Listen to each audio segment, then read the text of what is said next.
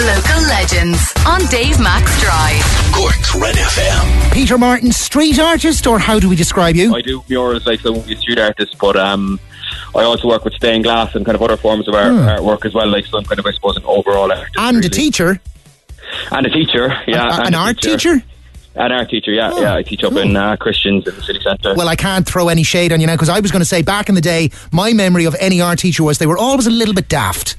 Yeah. I won't take it personally. The creative kind. Listen, fair play. So, a muralist, I'm chatting with you for a bunch of reasons, but one of them is the photo in the Echo this evening, page 4, of an incredible mural, Terence McSweeney and his bride Muriel Murphy, commissioned by the Middle Parish, and it's there in the registry office on Grattan Street. But it's not the first piece you've done on Cork city centre streets. And just generally, Peter, God, we've come a long way with kind of what you might call graffiti art out in the public, haven't we? Time was when this was being... I think, like, it's all changed, like. Yeah, it has. Like, with street art, it's definitely changed over the last few years. I was actually only chatting to someone yesterday. Like, I think the idea of putting a mural on the side of the registry office, even like 5 years ago, would have been like kind of unheard of, you know. So I think we've kind of moved a long way. I wonder how much credit do we give to Waterford Walls, but certainly some. Yeah, I think they definitely paved the way to a certain extent, and they definitely kind of helped to highlight the talents and stuff that's in the country, you know, like we've got a massive pool of talent. We're definitely like boxing well above our weight in terms of the size of the country and the artists that we actually have here, you know. Tell us about Ardu. You were one of the co-organisers. I spoke with Shane O'Driscoll at the time. I see Deirdre Breen, Macer, James Early, Aches and Gareth Joyce, amongst yourself and Shane, were involved in that particular project, which has more wonderful murals across the city for people to enjoy. Yeah, so there's 7 murals that were done over kind of what would have been the Jazz Weekend, kind of around those few weeks, and that was funded with the City Council and Creative Ireland as well. And then there's actually an audio tour.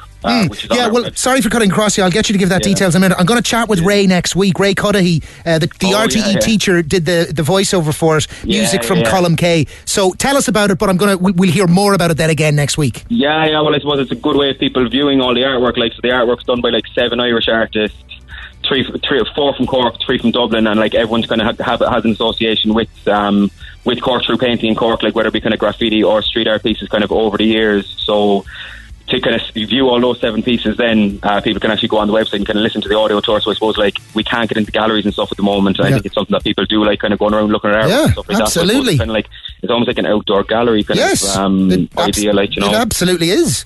Yeah. Art outdoors when we're only able to be outdoors, really. I know, big time. Like, and I think we did get a massive response for that. Like, and obviously, like, unfortunately, we're in this level 5 lockdown again. Like, but hopefully, when things kind of ease a small bit again, people kind of get back out into the city.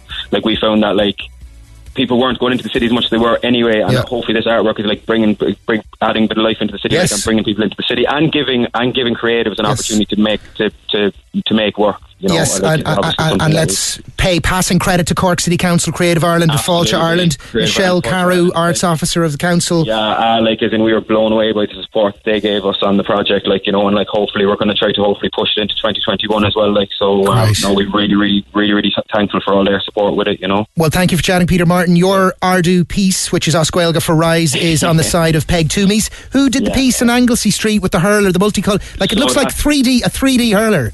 Yeah, that's Aches. So he's a Dublin-based street artist, and it's based on like a colour theory called subtractive colour theory. So it's kind of when different colours and stuff are mixed together digitally, what colours they create. If you brought your 3D glasses for the movies, would that?